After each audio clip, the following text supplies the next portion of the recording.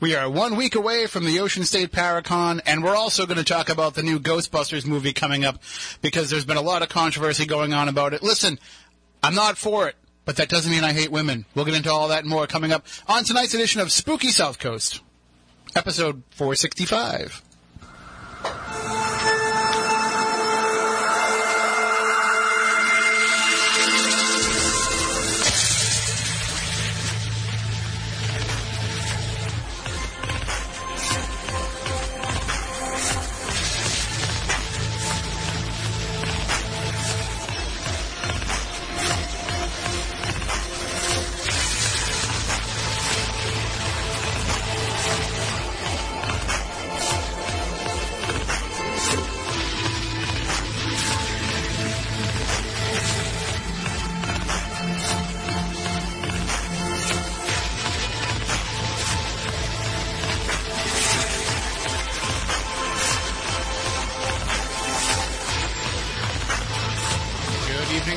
Spooky South Coast. Tim Weisberg here, along with Stephanie Burke and the silent assassin Matt Costa, broadcasting live on WBSM as well as on YouTube and SpookySouthCoast.com. And are we doing the Facebook Live tonight, Matt Costa? I'm trying to get on. Oh, you're working on that? Okay. This is how we do things here. We try to multi-platform. So we try to have as many different ways as possible for you to check out the show. We are here to talk about the paranormal, as we are each and every Saturday night. And tonight we are going to talk about some local paranormal stuff. We're going to be talking about the Ocean State Paracon that's coming up next weekend. Right? Next weekend. I don't even know what date it is anymore. I think it's next weekend, though, right? I have no idea. That's the 16th. Today's the 11th? 15th? 10th? What's today? Today's the 9th. The 9th? So, yeah, it's the next weekend. weekend. Would be 16, 17. Because I'm terrible at both math and calendars. Perfect. So that's why when everybody was worried about the Mayan calendar, I was like, I don't even understand calendars. So I'm not concerned at all. But that's going to be a great time down there in Harrisville, Rhode Island, at the Assembly Theater and along the banks of the river there. It's a great day. Hopefully the weather will cooperate. I haven't looked at the forecast, the future cast, but it should be a good time. So we'll talk with Ken DaCosta, the founder of Rise Up Paranormal and the organizer of the Ocean State Paracon. A little bit later on, we're going to find out what charity they're working with this year, who some of the guests will be, what some of the topics that will be of the discussions that will be going on. I know what I'll be talking about. My lecture is entitled, I Want to Believe Mostly. And so I'm going to try and talk about belief systems in the paranormal. I'm going to try and talk about when people get overly convinced of things and it's impossible to show them the light. It's impossible to have a discussion, a debate, a discourse about what it is that they're presenting. Mm-hmm. And we'll also talk a little bit about how belief systems have been affected over centuries, too, by what goes on in the paranormal, or how paranormal belief systems have been affected over the centuries by what goes on in the field itself. So it should be a pretty good discussion. It sounds really interesting. I'm sad I'm missing it. I don't know how good it'll be. It sounds like a good topic. I don't know how good it'll be once the discussion actually starts. I think you'll be fine. The audience is usually pretty good about bailing me out, but right. You always do a great job. I have not given a bad one yet. At least I haven't gotten any bad reviews yet. I think people have just been, if they thought it was bad, they were nice enough not to tell me or post it online. That could be it, but I've seen you in action, and I do have to say it's last October I was all over the place, and there were some nights where, I just felt like the crowd wasn't into the topic, and I just try and do the best that I can. But there's certain audiences that you can feel, if you're going into a library and doing a discussion, there's certain times that you can tell, like, people are just there because they want to get out on a Tuesday night. And they're not buying anything you're saying. They're not interested in anything you're saying. They're just there because it's better than sitting at home and staring at paint drying on the wall. But you know what? They also chose to be there, so I say it is what it is.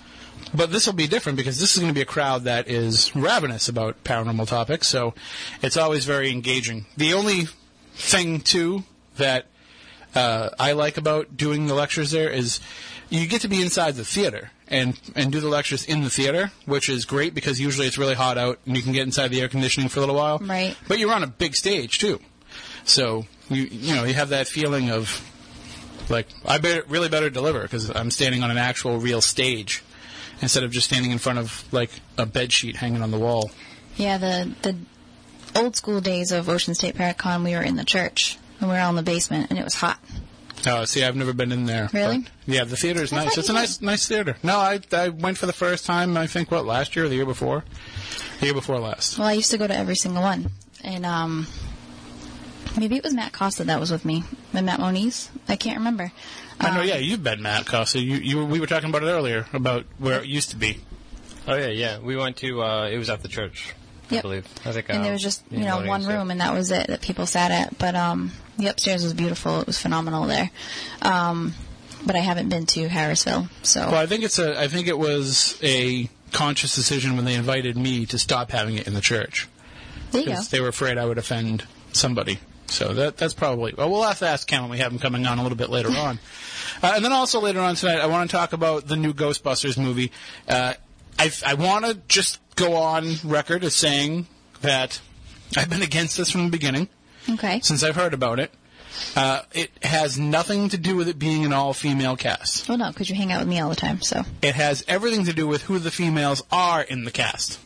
Now, I know we're jumping ahead of ourselves, but is it because it's the females in particular, or are you just against the reboot period? Like, no, I figured, a classic? I figured it was going to have to happen, that if they were going to make a movie, it was going to have a new cast. Okay. I did not expect that it would be, because it had been in different discussions over the years. I mean, this is something I've been talking about since the 90s. Right. So originally it was going to be, I think, Ben Stiller and Janine Garofalo, and so it was going to be like, a lot of the 90s comedians and comic actors. And then as we came through the years, then at one point it was supposed to be Jonah Hill and Seth Rogen and that crowd. And now the idea came along to make it an all-female cast, which, again, I wouldn't have been opposed to. I just, the ones that they picked. I like Melissa McCarthy, though. See, she irritates me. Really? Yep. And all four of them together, they could probably be fine on their own, but for some reason it's like, well, I cannot stand Kristen Wiig. But when you put them all together, it's like, and I like Leslie Jones, and I think Kate McKinnon's pretty good on SNL. But I just think, like, there's just something not right about them coming together. I don't know how I feel about Kristen Wiig. I mean, if you want to go back to, like, Bridesmaids, she was all right. Yeah, no, that was a well-made movie, and they got the best out of the two of them in that film. But I think Melissa McCarthy was way funnier. I think Kristen Wiig is funnier when she's not trying to be funny. Yeah, it's almost awkward to watch her. But, I mean, I've been a fan of Melissa McCarthy since the Gilmore Girls days. And, I mean, some of her movies are way funnier than others, but I don't know how I'm feeling the whole Ghostbusters thing. See, you're not a regular SNL viewer. I used to be a long time ago. But you haven't been watching this cast over the last few years, and especially Kristen Wiig when she was on. Yep. And they beat every character to death. Where it's like, oh boy, they're doing the Lawrence Welk bit again. I fast forward through many Kristen Wiig sketches. Oh boy, it's Gilly again. Gilly was the worst. And I think Gilly's like the standard bearer for overdone characters. But what was it? Garth and something? Where her and Fred Armisen were the singers? Garth and Kat or something? Oh, yeah, that was one of those. That was a fast forward. Yep. Just pretty much everything she did. The one that I liked, and they didn't do it enough, was when her and Jason Sudeikis played the a-hole couple. That was really good. Yeah. They just didn't do that enough. I think that was more Jason Sudeikis, though, because he's hilarious. Of course. We were just talking about potato chips earlier. We were sharing potato chips, and I asked you to give me back my potato chip. But that's who I would have wanted to see in a Ghostbusters movie. I would have wanted to see Will Forte and Jason Sudeikis together. Because, and again, it's not a sexist thing, but they have great chemistry, and I think they would have been hilarious together. The problem is that I'm not, for four people that have done a lot of stuff together on SNL, I don't feel any chemistry from the four of them. The trailer looks horrible. Nothing was funny. And I don't think that, another hour and 45 minutes of them together is going to change my mind. And the only good thing about the movie, Matt, is that it brought back the Ecto Cooler. That's right. Which we've been searching for forever now. And we've been enjoying it tonight. Let's see if I can. Remember when you were a kid, though, and an Ecto Cooler juice box could last you a little while? I feel like they were bigger. I think they were. I think that's part of the calorie thing now. But I think it's everything. Like, juice boxes are smaller. Little Debbie snacks are smaller. My waist isn't, though. Well, that's why, because they're trying to limit the calorie intake that we have. It's like, you can still have your High C juice box and your Little Debbie fruit snack, but we're just going to give you smaller versions of them, and you're not going to realize it, but I realize it. I realize it when I have to eat 2 Star Crunch now instead of 1. I have to eat both sides of the package. Do they still have Star Crunch? I don't even know. What they do, but you really have to find it. You don't know Star Crunch? No, I don't. What? Wow. Not telling. I don't know. Well, I'm not. Not calling you guys She looks like a Drake skate. No, that has nothing to do with you. That just has to do with the fact that, like, I wouldn't have thought that Star Cakes would have been something that disappeared. Star Crunch. I would have thought that would have been something that they kept around. It was essentially... How would you describe it? I don't even know what it was. It was kind of like a Rice Krispies treat covered in chocolate, but it was firmer than a Rice Krispies treat. And the chocolate kind of was in it, too. Was it in it, too? Yeah, I don't know. It was like a really chewy Rice Krispies treat. I've never even heard of it. There was caramel in it. That's what was in it. There was caramel in it. They took caramel and they took Cocoa Krispies. Okay. And then they mashed it into like a hamburger patty, and then they covered it with chocolate. Was it shaped? Kinda. Was it round or was it star shaped? I think. Are you googling it right now? I'm googling it right now. Okay, good, because I think I need to see Maybe it was supposed to be Star Crunch. I never understood why it was called. Oh no, Star you're right. Crunch. No, it looked like. You know those things you used to give a dog, the Gaines burgers? It was like a chocolate-looking Gaines burger. Let's see. Well, you can buy them from Amazon, so they must still make them. Can you? I can't imagine. I can't turn the I can't turn the computer because we have a camera on top of it. But oh yeah, that's right. Oh, all right. All right. So that was Star Crunch right there. Yeah, no. Wow. You never saw that? Nope. Were you a Little Debbie's fan? I was gonna say, is it a Little Debbie's thing? Because I can kind of. I mean, I need my glasses to see that far, but I don't really know. I have no idea. What does she make? You were Mrs. Freshly's type of person? No, I have no idea. I think I just grab whatever I like. Oh. And what is the Star Crunch made of? It's a soft, chewy cookie topped with caramel and crisp rice, then covered in a layer of fudge. So that's a perfect definition. There you go. Sounds like it could be good. They were delicious, but they were also very, very chewy. So you had to have your Ecto Cooler to wash down your Star Crunch with. Although Ecto Cooler, the original incarnation of it, I remember having that more with the Hostess Choco Bliss, which I'm pretty sure that the Surgeon General told Hostess, like, please stop making the Choco Bliss. Kids are dying from it because it's so sweet. Oh my God. But it was like non-stop chocolate. I don't know if I had a Choco Bliss. It was bad. I didn't like them. See, my dad would go out and buy like a box of something because there was 5 kids in my family. Mm-hmm. So he would go out and buy a box of something Hostess and then put one in each kid's snack for school. And so, because back then, kids, we didn't have to have an apple. They would let us bring in whatever we wanted for snack. I was a Hostess fan. I remember when I brought in like a slice of pizza as snack one day and a piece of leftover Papa Gino's pizza, and all the other kids were like, you brought pizza for snack? That's genius. And then the next thing you know, like, kids are bringing in like turkey subs as like their snack. And that's how you got to be the mayor of 3rd grade. The teacher was finally like, this is ridiculous. We're not having lunch at 10 o'clock and then lunch again at 12 o'clock. Like, we need to curb this a little bit. But it was, that was... Second breakfast.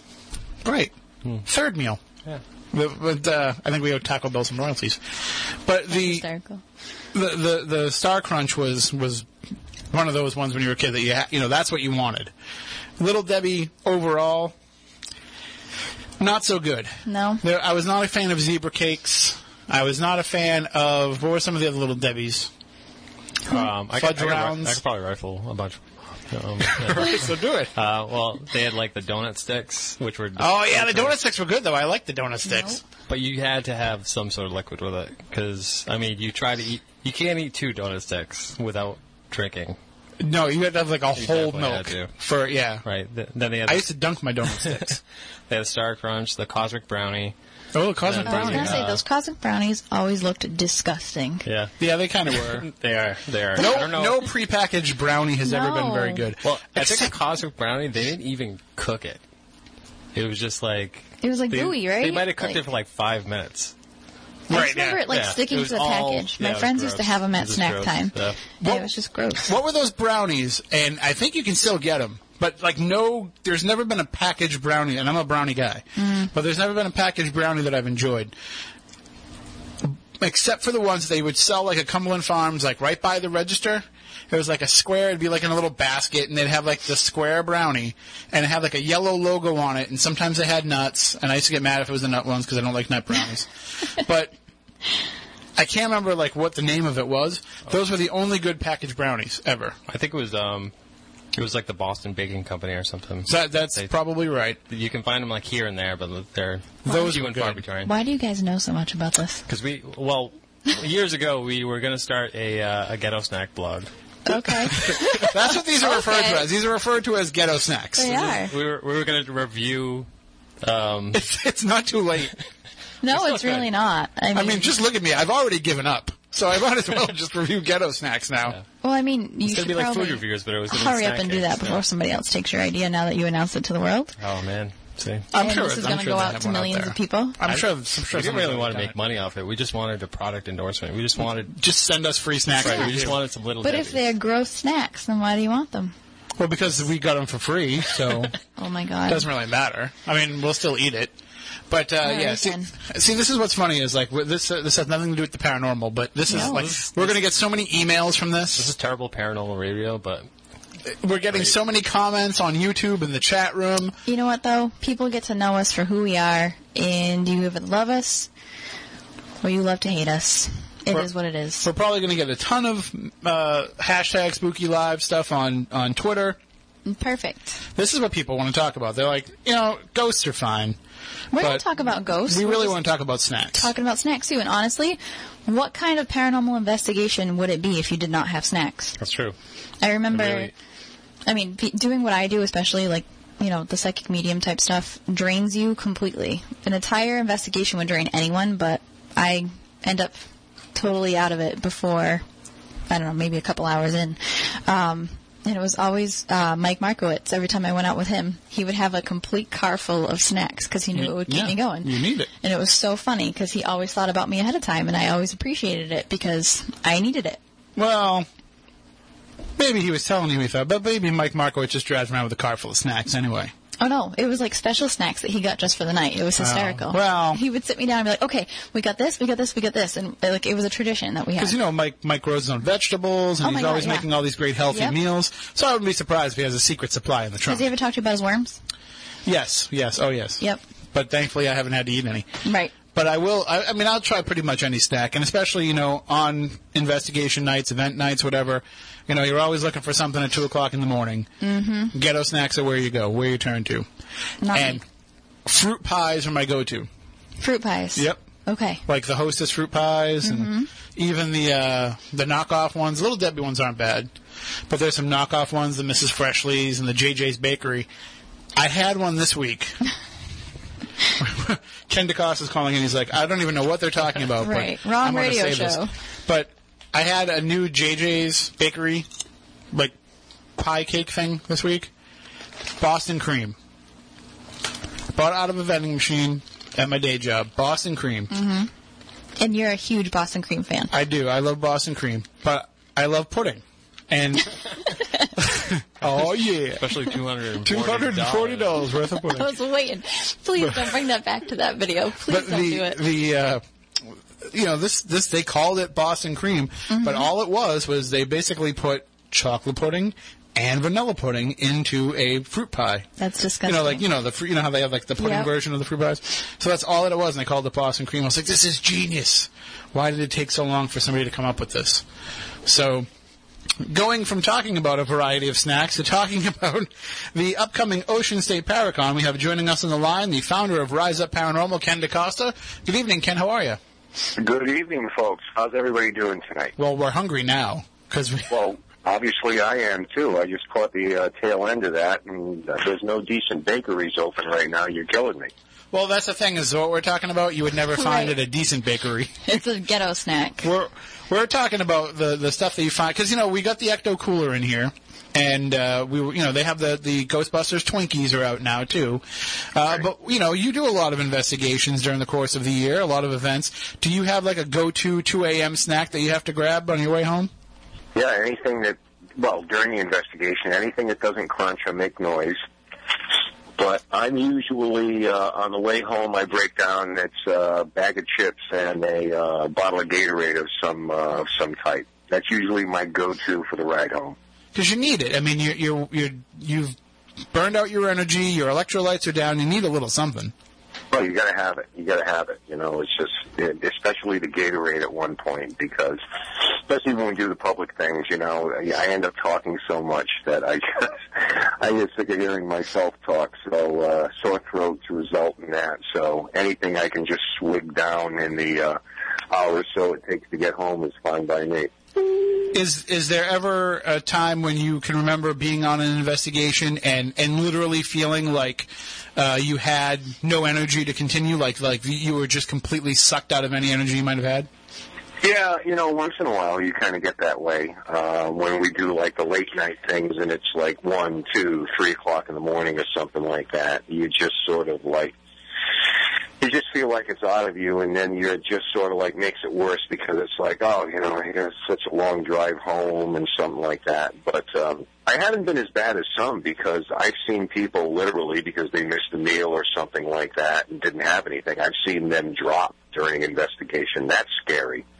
And right away, everybody is thinking that, they become possessed or something like that, but actually they just kind of miss lunch and dinner and on a long night and then maybe a hot night inside of a place. So, that's gotten scary sometimes, but we usually just try to get some fluids in them and just kind of resuscitate them a little bit. But we won't have to worry about that next weekend, because there's going to be plenty of food and snacks around at the Ocean State Paracon 2016. It's happening again at the Assembly Theater in Harrisville, Rhode Island, and it's taking place. It's 12 to 7 both days, both Saturday and Sunday. Yes, it is. And on Friday night, we're also offering a choice of 2 investigations that you can come on. One is Smith's Castle in Wickford, Rhode Island, and the other is the Pain House, which is just about Rise Up's base of operations at this point, 5 years into it. Saturday night, we're offering the Assembly Theater itself as an investigation, and all that information can be found on RiseUpParanormal.com. If you just click on the Paracon on the menu box, it'll take you for advance tickets or any of those investigations that you want to participate in, and so all the pertinent information will be there. And you can get it right there. It is. It's all right there. It's easy to find. One question, though, that I do have is when you bring people to these places, because you do events at these places throughout the course of the year, but, Paracon's different because you bring in a lot of people from all over. A lot of people are coming from all over the country and some from internationally. When they get into these little quaint New England haunts, I mean, that must mean more to them even than any of the evidence that they might find, because you're getting to really step back in time, as opposed to other places where, they're like, oh, we investigate the oldest building in town. It's 100 years old. You get to go into places that are much older than that all the time. Oh, yeah. I mean, if you look at Pain House, we're talking about 1668, when people come in that have never been there before, and a lot of them have heard about this if they follow us or follow the event. They've heard about the Pain House. They've heard about Smith's Castle, but then they actually have an opportunity to come in, and I think it kind of energizes us, too, when people come in kind of wide-eyed. Maybe it's the first time in New England, or maybe it's the first time they've had an opportunity to walk into a place they've read about and heard so much about. It kind of, motivates us, too, to do an even better job for them, because we know it's their first time and maybe their last time. They won't get that opportunity again. So we want to make sure that they have a great experience. Of course, we can't guarantee that, spirits are going to show up and they're going to have anything profound happen to them. But we just love when people come in, like you say, from all over the country. We've had people come in from Italy and go with us on these things. And it's always great to see. And I'm glad that we could do a little bit to kind of enhance their experience. And it also helps, increase the visibility of these locations. So it makes it so that now, despite all the great stuff that you guys do there, the rest of the year, they still want to be able to bring people in for tourism and have interest in these locations. So that's only going to spill over. And I always tell people when they come to one of our events and they're running around in the dark at night, if you like it now, come back during the day and come back and really experience the history. Yeah, and very much like you guys do. I mean, we use the paranormal to attract people that have an interest in that, but ultimately we want them to come into the locations and learn about the past, learn about the history, learn a little bit about the town even.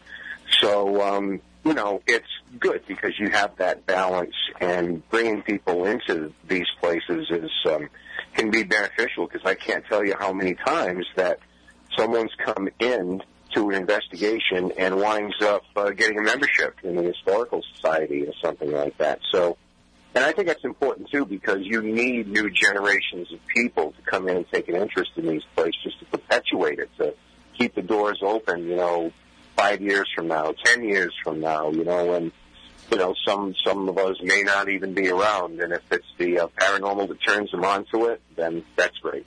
I mean, that is a big problem because, just like you, I talk to a lot of people that are involved in historical societies and running some of these places, and that is one of the biggest problems is there is no younger generation that's willing to come in and take stewardship of these locations, except for people that are interested in the paranormal. That seems to be kind of the lifeblood of keeping the next generation interested in these places.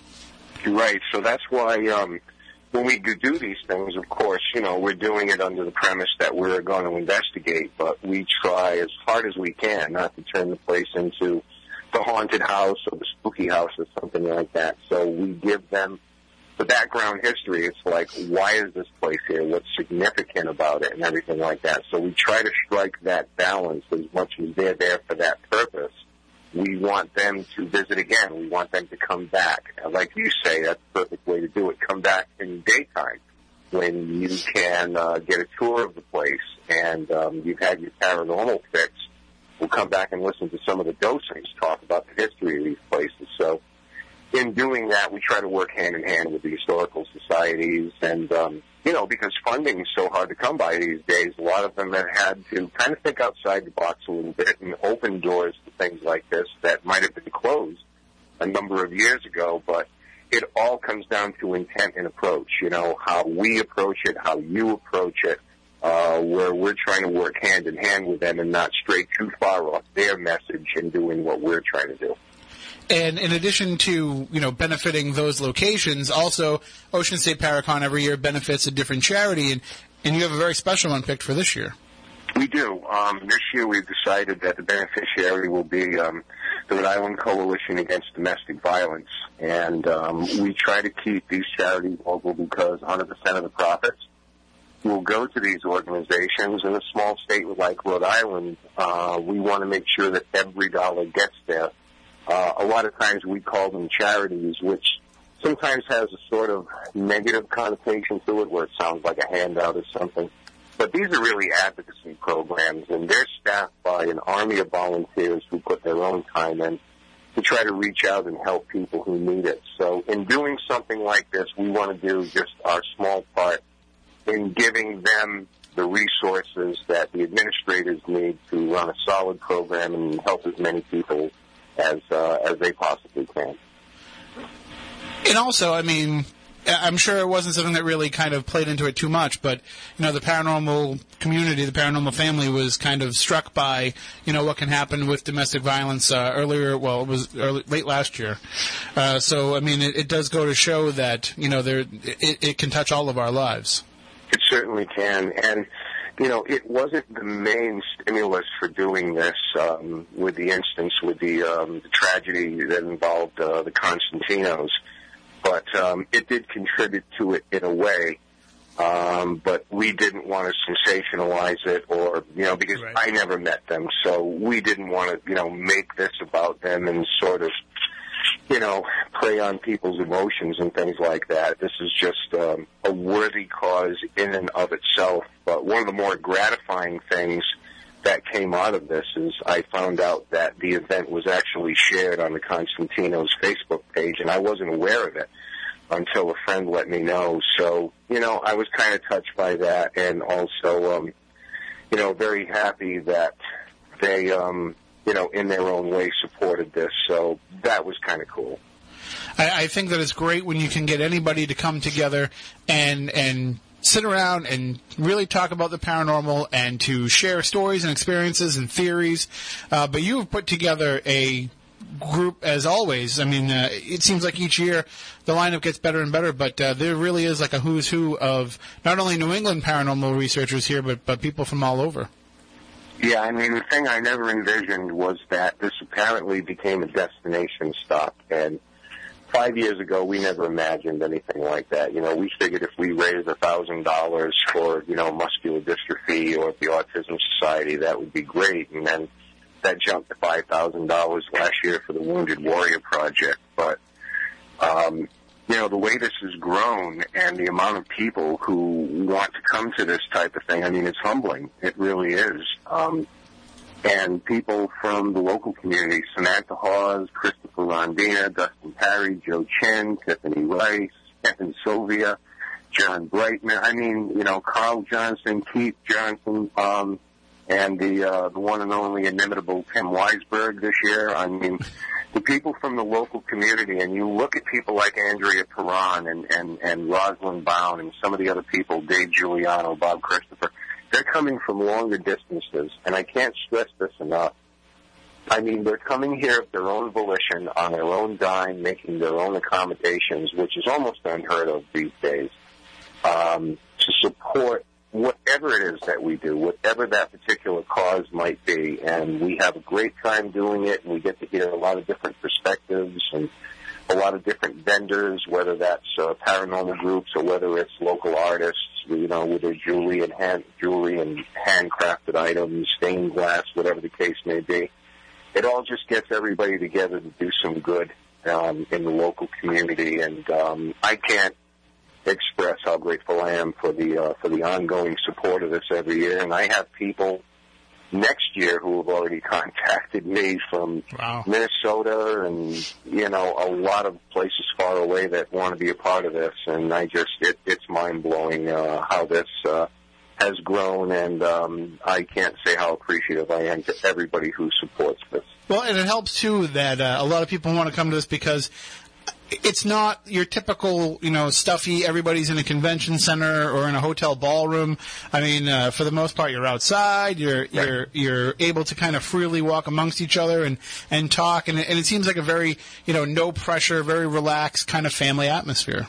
Yeah, and that's the thing, Tim, that we're proudest of, because even when we were down in a church basement in a hall the first couple of years, we wanted to make this as laid back an event as possible, without that kind of corporate structure, and, we wanted to make our guests accessible and just have everybody just be able to mingle and roam around, and, having it outside seemed to enhance that.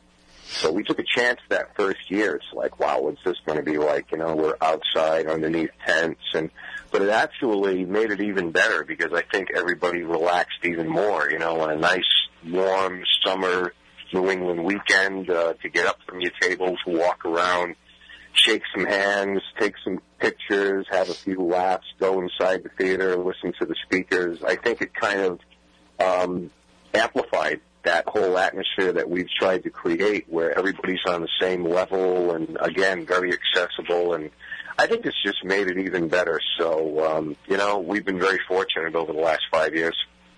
And, of course, in addition to everybody kind of just hanging out and being there, and you can walk by their table and talk with them and, purchase some of their swag, but also there'll be a great lineup of discussions both days. Oh, absolutely. Over the 2 days, we're starting at 12:30. There'll be speakers inside the theater, and there'll be 6 a day, and we'll go till 6:15 at night, give everybody a chance to kind of decompress before we shut down at 7 o'clock. But I mean, Andrea Perron will speak, Krista Cesare, Christopher Rondina, yourself, Keith and Sandra, as I mentioned, and everybody else there will have an opportunity to get up on stage with a different type of talk and a different topic. and share some of their perspectives and share some of the experiences that they've had in the years that they've investigated the paranormal or researched it. So we always try every year to, find different people without being exclusionary, but to bring different voices in and let everybody have a wider range of information that's coming from these people. And I don't want to dwell on any negative stuff, but, I will say, don't leave early. Stay and attend as many of these as you can, because you never know what kind of, you never know what might pop up in one of these discussions, as we saw last year. Dun, dun, oh yeah, we had a little bit of controversy kind of pop up last year, and it's no secret in the paranormal community that there's some animosity between Miss Perrin and the current owners of the farmhouse The Conjuring was based on, and the current owner saw fit to come in last year, and I don't know the right word I'm looking for, but sort of put the Perrins on a spot, because they've had some acrimony going on between them about the property. But I thought it was handled with as best we could. It was handled in as classy and as quiet a way that we could. But those type of things I just didn't think are appropriate for what we're trying to accomplish here. But, hey, you never know. You know what I mean? If you show up, I'm not promoting it, but you never know what might happen, right? Well, hey, listen, Roger Perrin's in his 80s, all right? I don't think I'd mess with him still. Yeah. And he's sitting right next to me, and I'm like, whoa. Like, I would not cross this guy. Yeah, Roger's a good guy, but Roger's opinionated himself, and he's not afraid to speak his mind. Which, hey, listen, he's a native New Englander. We're all kind of like that up here. We just say what's on our mind, and then 5 minutes later we forget all about it. And I'll say, I kept watching on YouTube to see if any video of that was going to pop up. You guys at Rise Up, you're better than Prince about keeping, what you don't want on YouTube, because I never saw any video surface of that. So good job on that. Yeah, and you know what?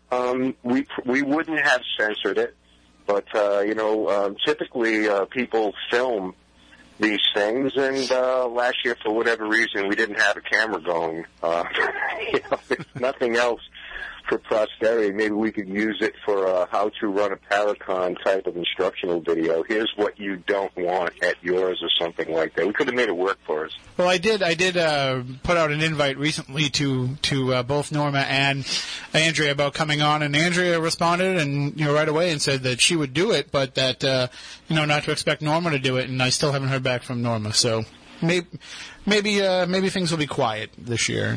And yeah, I mean, you kind of hope so, because obviously there's litigation going on now. There have been lawsuits filed, so I would think that it's in everyone's best interest while this is going on not to say much about anything, because you never know what can come back and be used against you. So, but we'll be vigilant about it and everything like that. We managed to walk away and try to have a good laugh at it and things like that. But, it's emotions run high when it comes to that particular topic. But as I said, when we kind of calmed everything down, we just hope that that's not the last thing that everybody would remember about such an otherwise positive event trying to do some good in the community. So I guess we'll find out, Tim. And I'm sure it'll be a discussion point for a lot of people. It'll be coming up in conversation. I've seen you post a little bit about it on social media, and it's one of our topics for discussion tonight on the show. I got to ask you,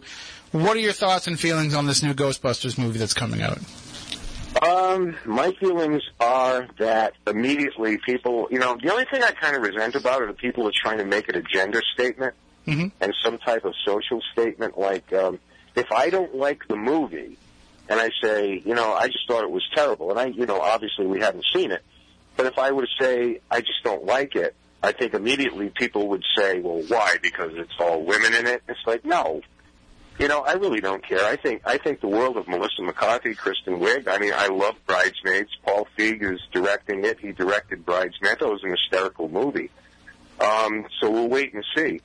My feeling is there's certain things maybe you don't reboot or remake, Ghostbusters is in that category, and I put that there with, different genres, but like The Godfather, I don't ever want to see it rebooted or remade. I think it's a standalone classic. I kind of feel that way about Ghostbusters to a degree, so, we'll see. I just don't think that, in my case, it won't have anything to do with the gender of the people who are stars in the movie. It's funny, or it's good, or it's not. Well, and you're somebody that has a pretty good filter to be able to turn off the paranormal world filter and be able to look at things from a real world perspective. And I think overall there's a lot of vitriol toward people who are against this movie because they're saying it's sexist to be against it. And I think that goes beyond just the paranormal, but in the paranormal community itself, there's a lot of people who, because it's always been perceived as such a boys' club, and I don't know why, because, it's a field that there's so many more women involved with than I could count in my lifetime, but still, there's always that perception that it's a boys' club. And so I think within the paranormal world, people are even more adamant about, if you're against it, you're sexist. Yeah. And, boy, you just made a great point, and it's one that I've made myself on multiple occasions to people. I think people make that judgment that it's a boys' club based on what they see on television, and I can't disagree if you think about it. Mm-hmm. You run down all the shows that manage to survive. Mostly it's male-generated, male-populated, and I think people kind of project that into reality, and this is why I think TV... It kind of follows us up a little bit here, and people get really emotional, and they get, very excited about this, how this is a boys' club, et cetera, and so forth. And you just made a great point. It's like, in reality, more women are involved in this than men. Not only that, but I speak just for our organization, Rise Up, and not only just Rhode Island, but the other 4 states in New England where we have affiliates. The lion's share of the people that are involved in this are female. Are Connecticut, New Hampshire, Massachusetts, Leeds are all females, and they're great. So I don't really identify with that, and I just don't think that I just think it's too much of what people are taking off television and somehow, making that, a reason, like they need one to just say what's on their mind, and that's fine, but I don't see it in reality. Well, it's just like everyday media. No matter what, everybody just believes what they see on the news, or they believe what they see on TV, and, something as simple as an 8-hour investigation cut into a half hour or an hour, people just believe that things happen that fast. It's not. It's producer television. It's not reality television, so... I was definitely determined to... We say unscripted. Unscripted? Instead of reality, we say unscripted. Yeah. But, and Steph, you know what? You're right. And I never looked at it as reality. I've looked at it more like a docudrama. Yep. Than reality, because the reality of this is, nobody would watch it. Right. But... And I think you understand that. Unfortunately, I think those lines kind of get blurred a little bit, and people kind of look at that, and, they have their idols and their favorites and their heroes. Of course. They follow that. And I can understand that, but, I think that sometimes you got to leave TV where it is and take it for what it's worth. But unfortunately, some people tend to carry that over, but hey, that's why they have commercials, right? Right. You're selling products. You're reaching as many people as you possibly can to influence them with, the best jingles that you can, the funniest commercials. It's, the power of the media can't be underestimated. No, absolutely not. It's everything, not just paranormal. We know about the paranormal. We know about, how TV shows work, the background of how TV shows are put together. We know about it, so it becomes frustrating when people just take what they see in the media, but we probably do it too in everyday life, about other topics besides the paranormal. We see somebody on a TV show that we really enjoy watching, or we think is a great historian, or we think is great, in their field, and they might not be the best, but that's who fit the television bill. That's who producers wanted, so that's what's pushed out there. So it's definitely common in everyday life, never mind paranormal. Oh, yeah. And a lot of times because of social media, you see people trying to make a connection with these celebrities. And, right. And you could do a fascinating case study just on that in and of itself. Because you know the way social media is. Everyone has a voice, whatever pops into your head. It's very interesting. At that particular time, you can, 1,000 people get to know about it. Right. It's great and it's terrible all at the same time. It is. So it'll be happening next weekend on Saturday and Sunday at the Assembly Theater in Harrisville, Rhode Island. It is the 2016 Ocean State Paracon. Andrea Perrin, Amy Bruni, Dustin Parry, Samantha Hawes, Joe Chin, Krista Chesney, Tiffany Reich, Shannon Sylvia, George Lopez, Keith and Sandra Johnson, some guy named Weisberg, Rosalind Bound, Dave Giuliano, Bob Christopher, Chuckles the Clown, and, of course, Ken DaCosta and the whole Rise Up crew will all be there. It's happening from 12 to 7 on both days, $10 per day, $15 for the weekend, kids under 12, $5, and the benefit charity this year is the Rhode Island Coalition Against Domestic Violence. Ken, get some rest because, it's going to be on you in a couple of days, and I've seen how you have to run around. I just knocked over camera. I've seen how you've had to run around with this thing, and I know you're going to need that rest. Yeah, absolutely. I'm already starting to do a little road work here so I can get myself in the best physical condition I possibly can. Plenty of Gatorade and potato chips are coming your way. That's it.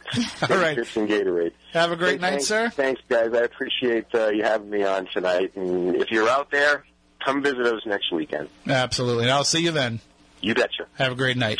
That is Ken DaCosta, the founder of Rise Up Paranormal, and you can see him and the whole group. And I'll tell you, they do a fantastic job, the Rise Up group. You cannot give them enough credit for how much they do all the running around and organizing and everything. So things go off very smoothly, and that'll all be happening next weekend at the Assembly Theater in Harrisville, Rhode Island. Picturesque little quaint New England village to spend the weekend at. I highly recommend that you come on out, and I highly recommend that you also come on back for the next hour of Spooky South Coast because we're going to talk some more about this new Ghostbusters movie. We'll take your calls and thoughts as well at 508-996-0500, 877-996-1420. A lot of you people out there are opinionated about the trailer, opinionated about what you think is going to happen with the movie, but it's one thing to hide behind a keyboard and make those comments. It's another thing to call in and share them on the radio with people and streaming on YouTube as well. So hopefully you will do that as well. Spread the word. Get everybody to call in and share their thoughts. We'll be back in just a few moments with more Spooky South Coast.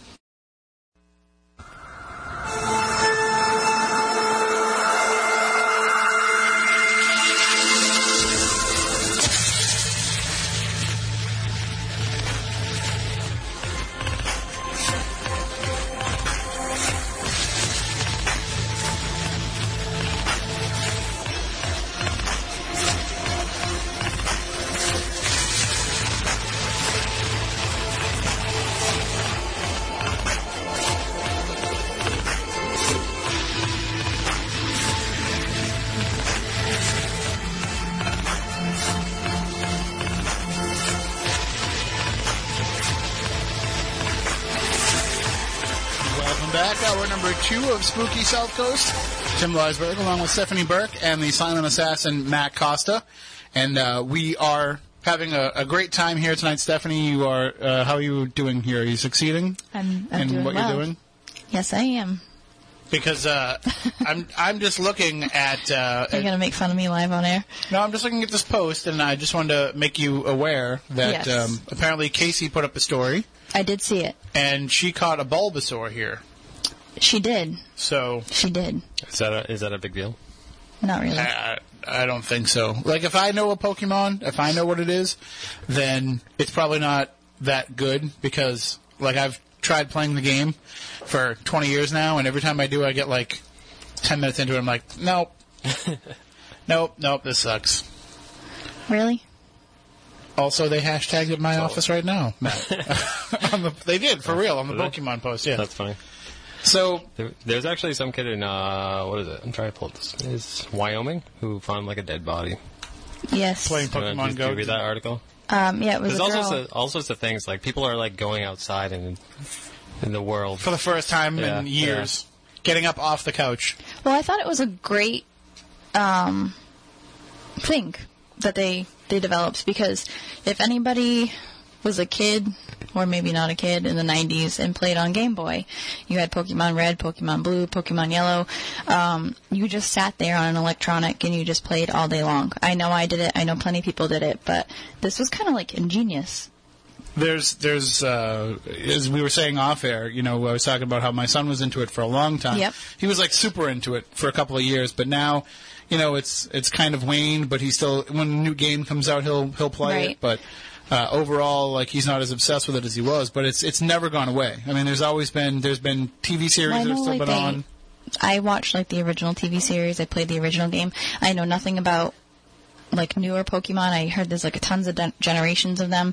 But this one kind of deals on like the original so far. But for people that are listening at home, live online, YouTube or Facebook Live, in order to play Pokemon Go, you actually have to walk. And it works with Google Maps because the company that made the app actually is the Google Maps company. So you have to walk to make it work, to look for Pokemon. So it's kind of like a fitness thing. Well, for me, it would be the same way as the original game. I'll catch one or two and be like, that's enough. Really?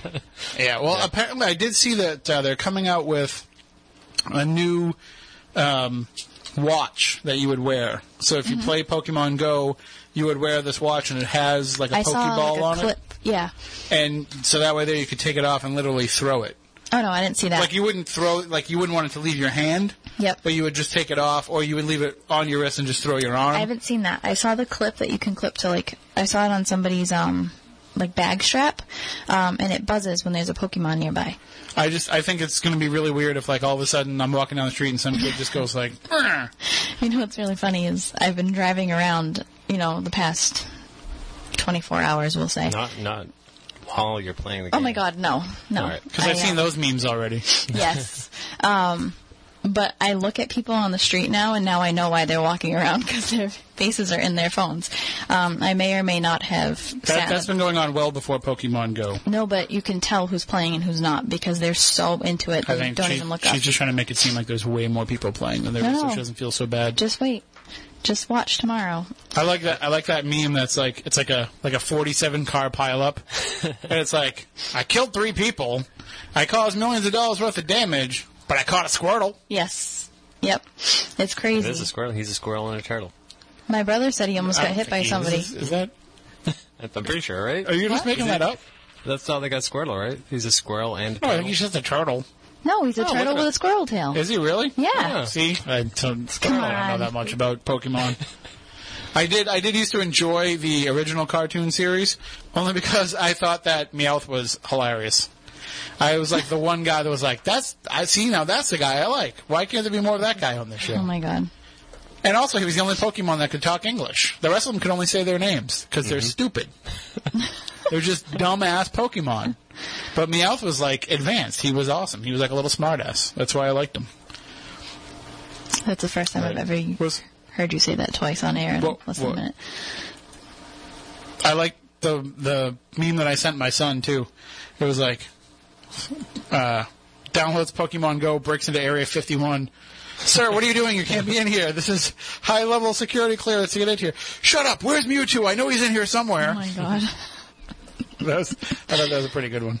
But, yeah, but now we can relate this back to what we're talking about, because the Pokemon Go, the whole reason that game came about is based on actually an app that came out a couple years ago of Ghostbusters, where... It was the exact same idea. It wasn't strategically planned out with Google Maps and everything, but you would open up the camera option through the game, and Slimer would show up in your house. I heard about that. And you would have to kind of catch him and throw out a trap and suck him down in. So that was kind of one of the forerunners of this technology. And over the last 5, 6, 7 years, there's been a lot of Ghostbusters products that have come out. Right. There's been new action figures. There's been they've re-released the cartoon series, and I know that a lot of it was kind of ramping up toward the release of this new movie. But it's something that has been making a comeback over the last decade or so. I would say at least the last 5 years since the 25th anniversary of the first film came out. But I think that it's had good and bad ramifications. Because in a way, it has kept the theory of the original feeling of Ghostbusters alive for those who remember it. But in a way, it's also kind of made it into this fandom universe that I think a lot of people are part of. That if this makes any sense, you can be into Ghostbusters without not actually caring about the original Ghostbusters team. Right. You're into the concept, you're into the idea, and I think there are a lot of people that are like that now. Mm-hmm. And so that's why they probably looked at this movie and said, we could throw anybody in there. And as somebody pointed out in the chat room, you know, each time they've talked about doing this, they've been talking about bringing in 4 of whoever was the hottest people in Hollywood at the time. Right. And every time that it seemed like the movie was close to getting made, it would be whoever was the in actors or comedians of the moment, and that's part of the reason why that this crowd was selected. And I would agree with that. I think that this is because Paul Feig was the one that wanted to make the movie, so he's going to work with the people that he works with anyway. And it's also that they know that these women are popular. And I think that what's lost in that is that the original Ghostbusters were all friends and collaborative partners well before the movie came out. And I know that, you know, these 4 ladies have done that with Saturday Night Live themselves, but the 1970s Saturday Night Live creativity process, I think, was different than it was now. And everybody forgets, too, that Bill Murray wasn't even the original Peter Venkman. It was supposed to be John Belushi, but he died.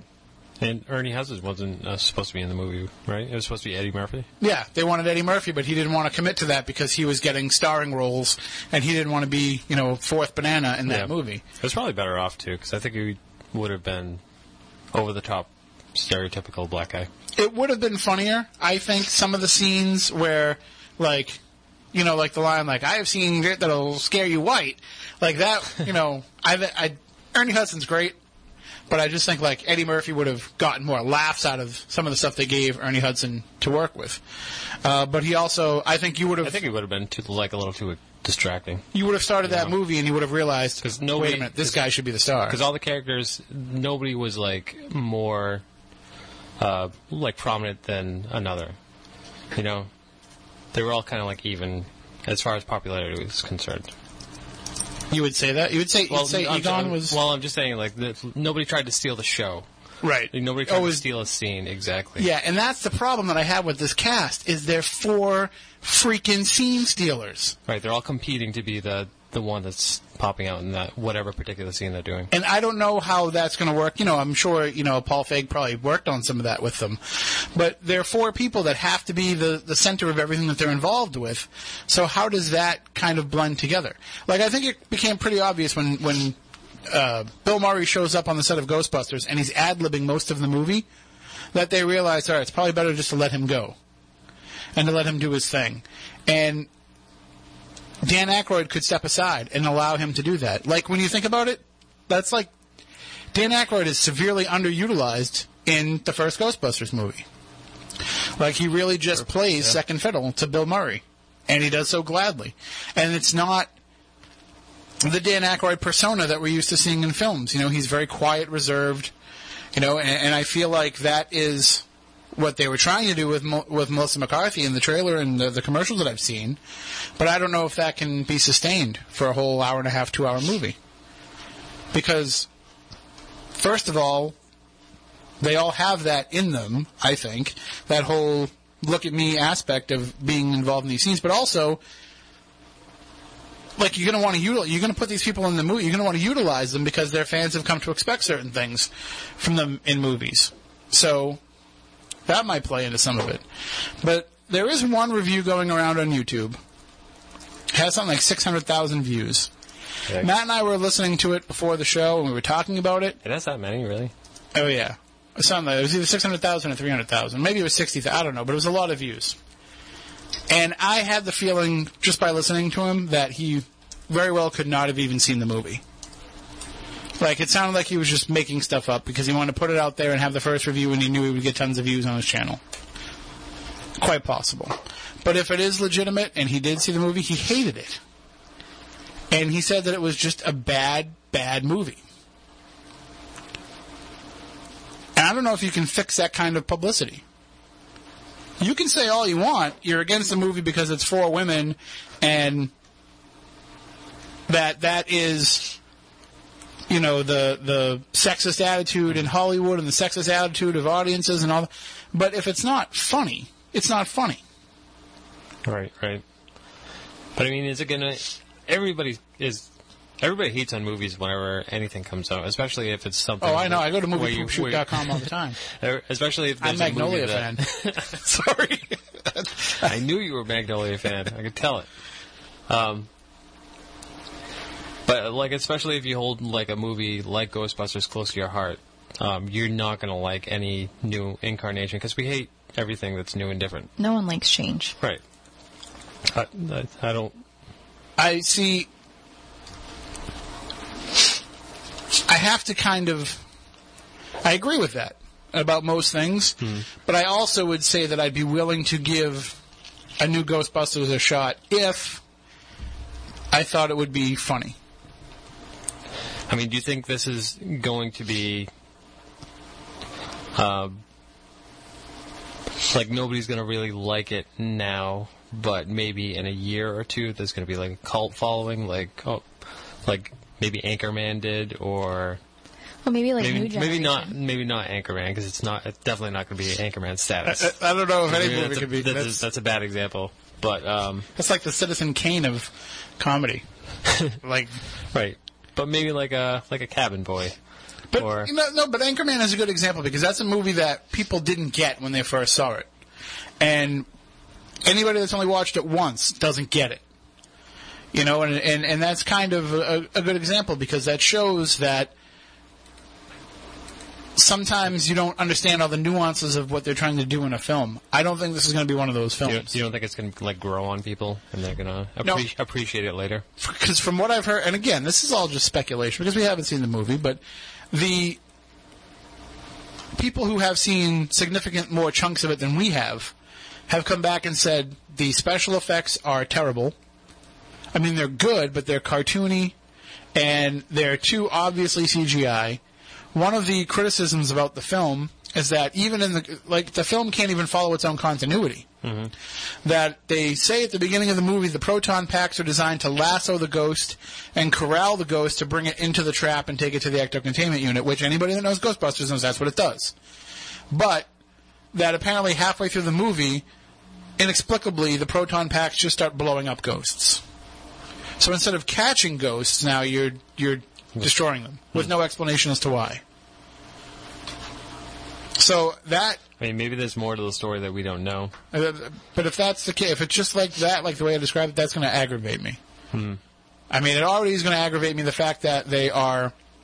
Apparently this movie follows a lot of the same beats as the original movie, and this movie the characters are pretty much based on the same idea of the original characters. Now, I was under the impression that this is what they call a requel, where it's... Is that a thing? Ghostbusters 3, but it's designed to kind of bring the franchise back in a new direction, which is like... Did you see the new Mad Max movie, Matt? Yeah. I thought it was really good. And it's actually Mad Max 4. Mm-hmm.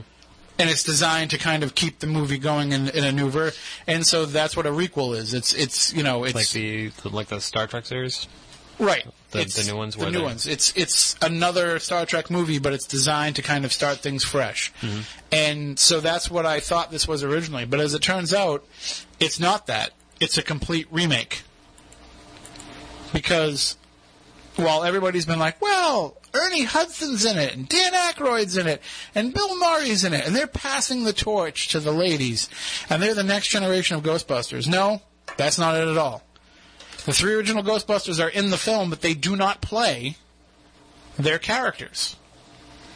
That's what one of the points was that somebody made in one of the reviews, but when you go to the IMDb page, and again, this could be, a red herring, but Bill Murray apparently plays a character named Martin Heiss.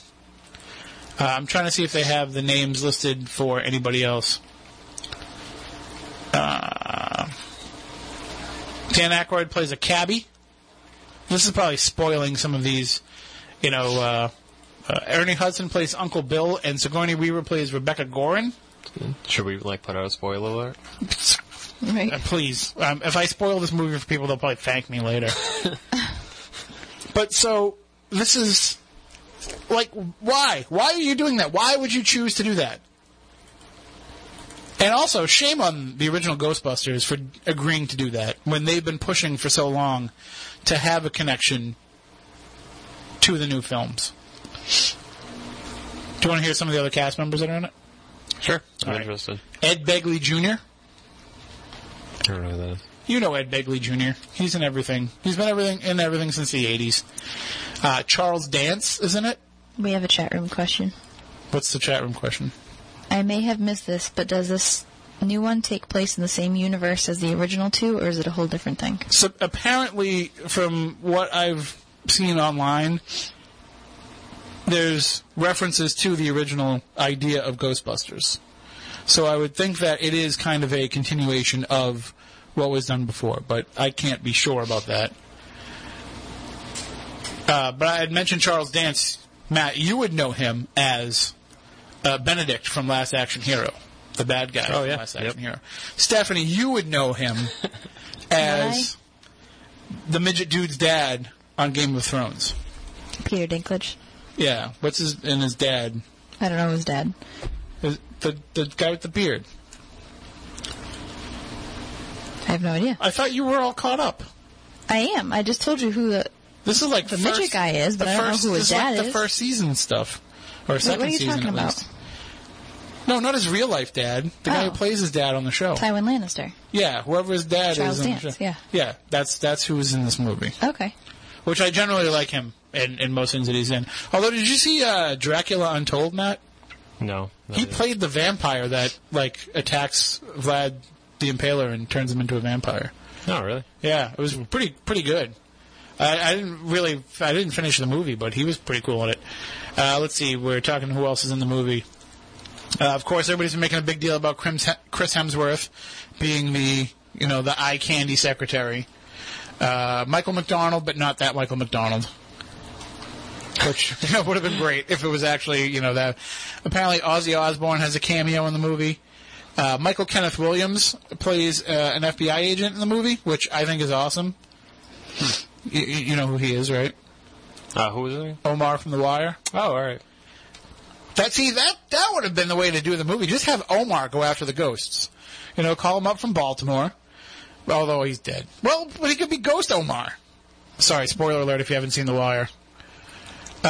Andy Garcia's in it. Cecily Strong. Annie Potts has a cameo. So there's some pretty Toby Huss, who I always like in everything that he's in. Let's see. How could I describe Toby Huss to Matt Costa? He played Frank Sinatra in the Vegas Vacation movie. The guy who sells Nick Papagiorgio his fake ID. Okay. Yeah. And he used to do the Frank Sinatra impressions on MTV. So let's see. Where he was also, what else was he? He was on Carnival. So that's just looking at some of the names on there. So they have some pretty talented people. Right. But I don't know how that, bears out when the four main characters are the ones that people are most concerned about. Yeah, I'm perusing the list myself, and I don't know. There's a lot of people that I don't know. I'm thinking that there's a possibility. Now, there's a story out there, and I don't know how truthful these sources are because it comes from some blog post somewhere, but there's a rumor going around that reviews of the film have been embargoed, which is usually not a good thing. Like, for them to say, we don't want any print reviews put out, we don't want any online blogs reviewing the movie, no advanced screening reviews is never a good thing. But sometimes it's also because there's a lot of secrets that they want to keep about a movie. They don't want stuff to get out. Well, I feel like at this point, with so much bad publicity, so many people that are up in arms about it, they would want to, if it was a good movie and they felt like it had some legs to stand on, they would want it out there. They would want no secrets. They would want a lot of people to go out and see it. It's possible that this is all some big bait and switch, though. It's a ruse. What if they just put out bad parts in the trailer, but the actual movie is going to be great? It's possible, but there's been so much backlash, you would think that, like, by the time they're putting out the third trailer, they would have stuff that would want to draw people in. But instead, all I've seen is cheesy effects, terrible jokes. Right. I mean, we're, a week away from the debut? Well, I think it's Thursday. It technically opens. Yeah. So, I mean, you would think they would have something out to be like, you really need to go see this. And how does it come about, too, by the way, that movies are supposed to be released on, say, Friday, and then they started doing these, like, you can go see the movie at midnight on Thursday into Friday, and then it became, well, okay, we're going to do it at 10 o'clock, but now you can go see it on, like, 7 o'clock on the Thursday. Like, well, then it doesn't really open on Friday, it opens then on Thursday. Right. I don't know. So that's just another thing that annoys me. And by the way, 508-996-0500, 877 if you want to get involved in the discussion. One thing that I have to say is, as bad as the movie looks like it's going to be on the surface, to me, and as much debate as that has caused, I've heard nothing but universal disdain, universal hatred,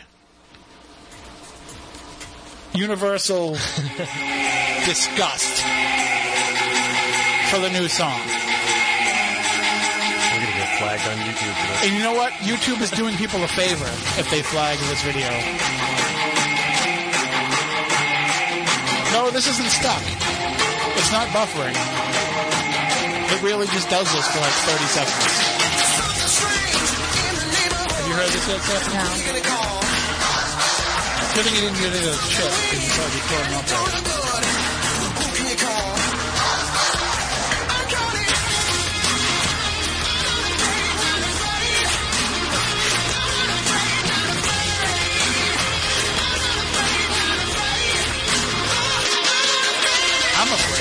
I'm afraid that song sucks. Oh my god. So, do you want me to leave it until the Missy Elliott rap comes? It's like the only time Missy Elliott ruins the song even more. really? I'm like, oh, maybe Missy Elliott will save the song. She's I usually don't like pretty Missy good. Elliott. You do, you don't. I do. Yeah, I do. It's short, though. I like Fall Out Boy, too. And with that, the friendship ended. Oh my god. But even Fall You Out... can't get rid of me even if you tried. You know Even that, Fall right? Out Boy fans are lining up against this song. You know what? I'm not like that big of a fan where I really care. I've never heard enough of their stuff to be able to judge this compared to their other stuff. Yeah. But I could judge this compared to, like... Yeah, like I like the few songs that they came out with. There it is.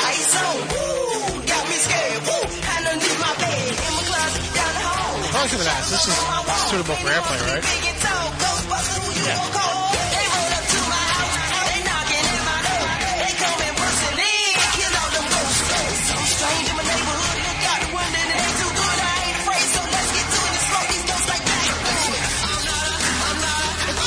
Horrible. No, it's pretty bad.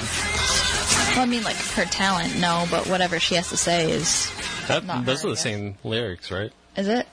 Not the No. Missy Elliott part, but the... Oh, I was going to say Missy Elliott, no. No, are you I sure? don't think so. I thought it was... Well, yeah. They're referencing... Yeah, they're saying the original lyrics, yes. Right. I'm sorry, I didn't follow your question correctly. It was a pretty straightforward question, and I just still was... My mind was so scrambled from having to hear that. Right. Now, But the thing is, it sounds like just like an overproduced end of movie like credits song. right, it doesn't... It's not the hook No, it's that not. you need to get people to come to this movie. No, it's like the thing where But you're does it you're work like, in this generation? Because we're comparing to something that was in a completely different lifetime. No, I'm not even comparing it to the original song, because the original song, let's be honest, the original song is really cheesy. Right. It is, but we still love it, but it's just really cheesy. Right. And if that came across as really cheesy, even then I'd be like, okay. It's just... They shouldn't have referenced the original song Okay. and just gone with something original. Like, I don't know if you're familiar with I'm scared. Ghostbusters 2, No.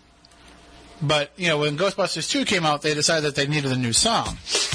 So... Too hot to handle, too cold to hold. They call the Ghostbusters and They went in a completely different direction. I hope we caught that. They go. Well, they're probably trying to get something similar to the original with this. I think that they're trying to reach out to a different generation. I feel like you're just... I'm kind of in the Bobby Brown zone right now. Let me know when you're done. Well, we already did the rap part at the beginning, so... Too hot to handle, too cold to hold. How can you not dance with Bobby Brown song? Something almost flew out of my mouth and I caught myself at the last minute. You don't like Bobby Brown? Bobby I don't know. Wow. Want to hear funny Bobby You're Brown killing all story? that YouTube money. Look who's in the video. Who's that in the video for On Our Own? Donald Trump. Oh, see, it all connects. Funny story. I was at a house party. I thought you were going to say he wrote the song Humping Around about you. Oh my God, no. I'm just kidding. You were like not even born, I don't think, when that came out. I was at a house party once, and house party? Yep. No, that's Kid and Play. You're getting confused. What are you two talking about? House Party was Kid and Play. Okay, Bobby no. Brown was Listen. Every Little Step I Take. I went to a house party. I walked in, and everybody was freaking out and saying Bobby Brown was there. I turned around. Lo and behold. Free drugs. It was the weirdest Get out. experience of my life. Free drugs.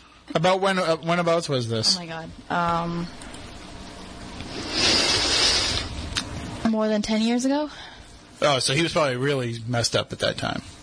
If you're showing up to a local house party, I have to say yes, probably. Hey, But it was. you never weird. know. Rob Gronkowski shows up at people's birthday parties if they pay him enough. So you never can be too sure. It was really random. Really Bill strange. Murray shows up at random parties, apparently. No one will ever believe you. Oh my God. That's what he does. He shows up places, and when he I does think like it's these funny. weird things, and then says, "No one will ever believe you," and then walks away. But now we have cell phones. It doesn't matter. No? It happens so fast that there's a story about there's a restaurant in New York where they make, I don't know, like subs. It's like a sub shop or something. And he walks in, goes into the back, throws on a pair of gloves, Yep. makes himself a sandwich, grabs a soda out of the machine, puts a $20 bill or a $50 bill, whatever, on the counter, turns to everybody in the restaurant and says, "No one will ever believe you," and walks away. It happens so fast, nobody can get any video for. There's That's like weird. whole websites dedicated to Really? the story. He like shows up at people's weddings. Like he'll just be somewhere and they'll say that there's a wedding. Like if he's at a golf course, Yep. he plays a lot of golf. He'll just walk into the wedding, toast the bride and groom and leave. Well, A lot of somebody's people, got to catch that on a film. lot of people don't know this, but his car gets painted at the New Bedford Mako. Really? Yeah. Did you hear this story a couple of years ago? No. He was on David Letterman, and he was talking about how he's had this Jeep Grand Wagoneer since like 1987. Mm-hmm. And he keeps it at his house in Martha's Vineyard. And so Martha's Vineyard, instead of going to the Cape, because of whatever side he lives on Martha's Vineyard, Yep. it's easier for him to go to New Bedford. Mm-hmm. So he has the car ferried over here to have it painted every couple of years, and then he has it ferried back to Martha's Vineyard. He doesn't do it, but somebody does it for him. Right. But he'll make the phone call to set it up to be done. So he was on David Letterman, and he was talking about, this car that he has, and he said, shout out to the New Bedford Mako. And I heard it, and I was like, what? So I was here on a Saturday morning, and I was thinking about it all through the course of the show. And then afterwards, it's like, you know what, I want to just call over there. And I called them and I talked to them about it. And I wrote like a whole blog post about it. But they said, oh, yeah, he's been getting his car painted here every couple of years for a long time. Wow. And he calls and he makes the appointment. And that's pretty much the extent that we deal with him. But he's always really nice about it and really cool. So, yeah, so there's a connection between Bill Murray and the South Coast. Interesting. Yes. All right. I got to catch up on the chat room here. Well, while you're doing that, I'm going to take this call. Okay. Good evening. You're on Spooky South Coast. Good evening, guys. Hey, how's it going? I'm pretty good. I'm supposing you guys are spooktacular. As always. I have to say, I don't think I'm going to touch this movie with a 10-meter cattle prod. Really? You're not As a throwback to the first movie. You're not even going to give it at least a cable viewing? Probably not, based on the song you guys just played. The song alone did it? Although I hope that I don't get this song stuck in my head as bad as I did the Binky the Clown Happy Birthday song. Oh, He my did. God. He messaged me the other day and said it's still stuck in my head. Yes. Oh, and I It's forgot awful. to say happy. Yeah, it's completely awful, but yeah, that was Garfield. So, hey, as an ironic topic, wasn't Bobby Brown on like an episode of like Celebrity Ghost Stories of like when Ghost Attacks or something like that? I wouldn't be Probably. surprised. I If there's think he a was. paycheck, why wouldn't he be? Right. So, yeah, I'm not excited about Ghostbusters at all. I'm not going to see it. Period. Enough said. Well, I think that. I mean, I'm not going to. I don't know, because I'm kind of torn about it, because I feel like I have to see it, because I can't comment on it if I don't see it. You know what I mean? But then at the same time, I'm thinking to myself, I got to take $15 out of my own pocket. Do you not want to support it? Is that what it is? That's kind of what it is. That's why I wanted to set up a thing at the movie theater where we could kind of host the movie, but I didn't follow up on that. I could understand that. But although based on what you said about the proton packs blowing up things, I wonder if Moniz could verify whether or not a positron glider could actually blow up something. Oh, God. Now why do you think he's not here tonight? Oh, I have no idea. It did. I won't ask. Sound like a bike. Could have been a bike. Or thunder? That was loud. Yeah, it does look kind of wet out there. Sorry. Not We much just, rain on the Cape. What'd you say, Russ? Not much rain on the Cape. Oh, it's the ground's wet out here, and I know that there were supposed to be some storms coming in. yeah, So there was a huge rumble just now. Well, maybe it's coming my way. But Okay. on another note, can I have a shameless plug? absolutely I will be at Ocean State Paracon with my crew, Shoveltown Investigations. nice. I'm very a little excited. You know, we're kind of new to the Paracon circuit, so I think it'll be a fun time. And have you been to Ocean State before? This will be my first time. Oh, it's going to be fantastic. It's a great family atmosphere, as I was saying before. You know, you'll get a chance to network with a lot of other groups, and you know, a lot of groups that are involved in this that come out and get a table at these events. They're like, you know, we don't usually do these things, but we do this one because it's for a good cause. And they'll do like Paranormal for Paws, 'cause it's for a good cause. You know, so you'll get to meet a lot of people who are really in it just for, you know, doing the right thing instead of just being in it to get attention for themselves. Well, cool. Yeah, we're going to be doing Eastern Penn State, I think, penitentiary at the end of the month. That sounds And, exciting. I think, yeah, we're excited for that. And I believe maybe a couple of us will be at Coast of the Gateway. So I'm a little excited for that as well. But yeah, I'm looking forward to it. And we're looking forward to it this weekend. So it'll be a good time. So Well, yeah. we will see you next weekend. At least I will. yes. I'll have to Zoom you Hey, guys yeah. from Florida. The who? I said I'll have to Zoom you guys from Florida. We talked about Zoom last week. You can't get those records anymore. What? Captain Zoom. No, not that. Zoom video conference call. Okay. I gotta teach you all kinds of stuff. All right, Ross. Well, we'll see you next weekend. All right. Have a good one, guys. You too. Bye. Bye. And somebody just messaged me on Facebook saying that they not only is that song awful, but that they love how they can watch us on their TV because did you see can that. do that with YouTube. YouTube. I did that earlier. I was streaming YouTube on the YouTube app on PS3, and the show looks great on the TV. So if you want to watch the show as you're listening, you can just go to YouTube and hook it up to your TV. However you do that, some people do it right on the TV. Some people have to, connect their laptop to the TV or whatever. But you can watch the show. We have the streaming YouTube video and the chat room going on in there. Was there anything in the chat room that you needed to bring up? Well, there was a few questions, and I didn't realize we had a phone call, so I was going to ask them right then. But there's lots of discussion, obviously, on the song that we played and how people's ears are bleeding. Scott Beeman asked, Tim, I know you love Poltergeist, as do I. What do you think of that remake? And then he said he wanted to open it up to the whole room. Well, I didn't hate the remake. I actually enjoyed it. I thought it was a little different than the original, but I can understand why. Like, remaking that was an iffy thing, because the whole success of that franchise was based around like I really believe that they were a family. You know, I didn't look at it as like these are just a bunch of actors pretending to be a family. I felt they were a family, and I felt for them and what they were going through. And plus, I just thought the paranormal aspects of the first Poltergeist were really cool. I thought the backstory was really cool. And I was worried that they wouldn't follow up with a lot of that. But when I watched the remake, I really did like it. I don't know if I would be as invested in that as I was in the original, but at least I wasn't sorry that I spent an hour and a half of my life watching it. So that's my feelings on that. I know you haven't seen it, Stephanie, because you don't watch horror movies. Hell no. Matt, did you see the new Poltergeist? I did not, no. It's worth it. If you're in the mood for a horror movie, I would give it a chance. There's some horror movies that I think have been pretty good in the last couple of years. I actually thought the first Conjuring was pretty good as a horror movie. I thought Conjuring 2 was actually pretty good as a horror movie. I thought Babadook was pretty good. I thought it was good as well.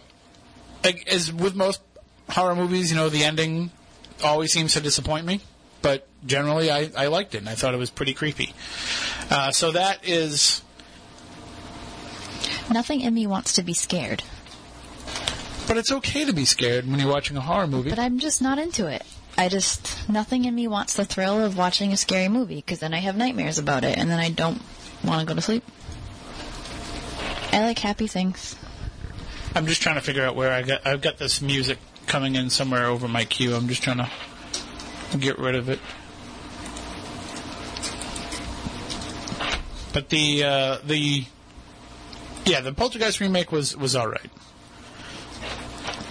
I do get worried when I see like the new Exorcist TV show that's coming out. I don't know if you guys have seen anything about this. No. It's a series, a television series Maybe I did hear about based on The Exorcist. And Gina Davis plays the mom, so there's a South Coast connection there. You know, anybody that doesn't know, she's from Wareham. What up, Scott, in the chat room, Wareham? Woo. But she is somebody who, has done horror movies before. But when you're putting something iconic like that out there, people are going to tear it apart. I didn't watch the Omen TV show, but I've heard mixed reviews about it. I didn't either. I started watching the Bates Motel show. Mm-hmm. But that went in a direction that I didn't care for. You know, when I started watching season 2 and it's all about, like, this marijuana growing operation, I'm like, no. I just want to see Norman Bates go crazy and kill his mom and dress up like her. Like, that's the whole point of it. But, I don't know, they apparently felt like they had to bring people into that, so. I'm just going to play some more Ghostbusters music. You got to admit, this is like one of the best songs in the whole movie.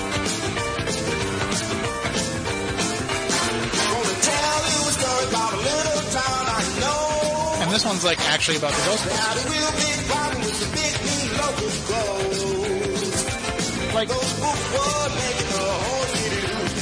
couldn't they have just seen if the Busboys were available to make a song for the new movie? I'm pretty sure they are.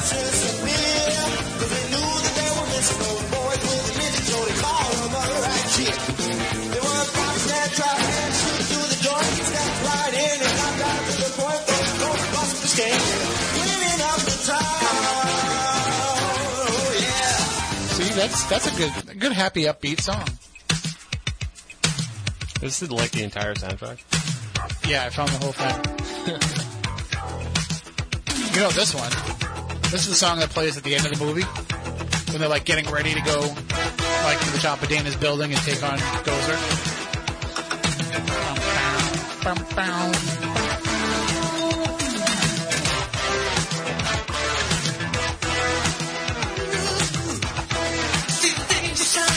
I have this cassette. Oh, there is lightning. That was kind of perfect time. Holy downpour.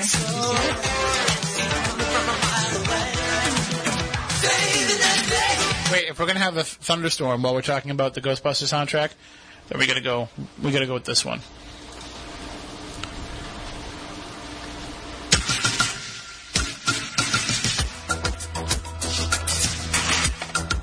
This is like when the really creepy stuff is happening in the movie. Like when Dana and Louis turning into dogs. All that purple ghost stuff is building up over the city, and the dark clouds roll in.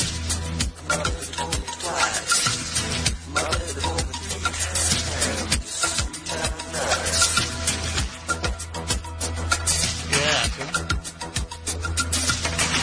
You can't even make YouTube clips of this because they're just going to get taken down. But maybe they'll allow it. Maybe they'll be like, you know what?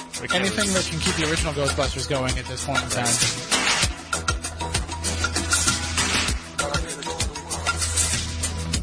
See, I don't know. I know that it's cheesy and 80s sounding, Yep. but it fit the movie. Yeah. Like, they were perfect mood music pieces for what was going on in the film. And I can't think of any point in the movie where that Fall Out Boy song could play and not be a distraction. You know what I mean? Yeah, it's only they're gonna play at the end when people are walking out. Right, as you said, it sounds like an end credits song. You know, which if that's all that they wanted, fine. But the original Ghostbusters song, like, gave you something that could happen at any point in the movie. I mean, is there more to the soundtrack? Have they released the soundtrack yet? I don't think so. I haven't seen anything yet. If you want to take a look and see if you can find it, I'm not seeing anything on my end. But I guess all the questions will be answered coming out in the next couple of days. The movie debuts here in America on the 16th or the 15th, but apparently it debuts internationally July 10th. So you know what that means, Matt Costa? What's that? It means we'll be able to watch pirated versions of it by the 11th. So hopefully by next week we'll have seen the movie. I guess so. If you do that, if you do that kind of thing, we would never do that kind of thing. By the way, I got to give you compliments for that. How can I put this in a way that won't get us in legal trouble? That's that student film you put on my computer. What? Now it just sounds dirty. Right. I was like, how's that any better? You guys sound like a bunch of creeps. Sounds like a casting couch. Well, anyway, the quality of that was fantastic. That was one of the best student film quality I've ever seen. It was a good documentary. It was a very good documentary about a group of superheroes and the problems that befall them when pulled in different directions. It's getting weirder and weirder.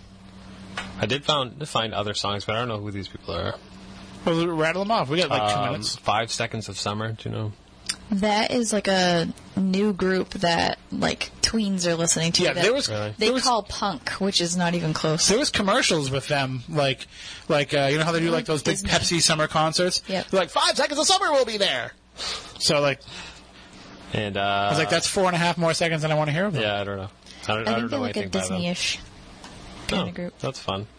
Yeah. Gerald Earl Gillum. No.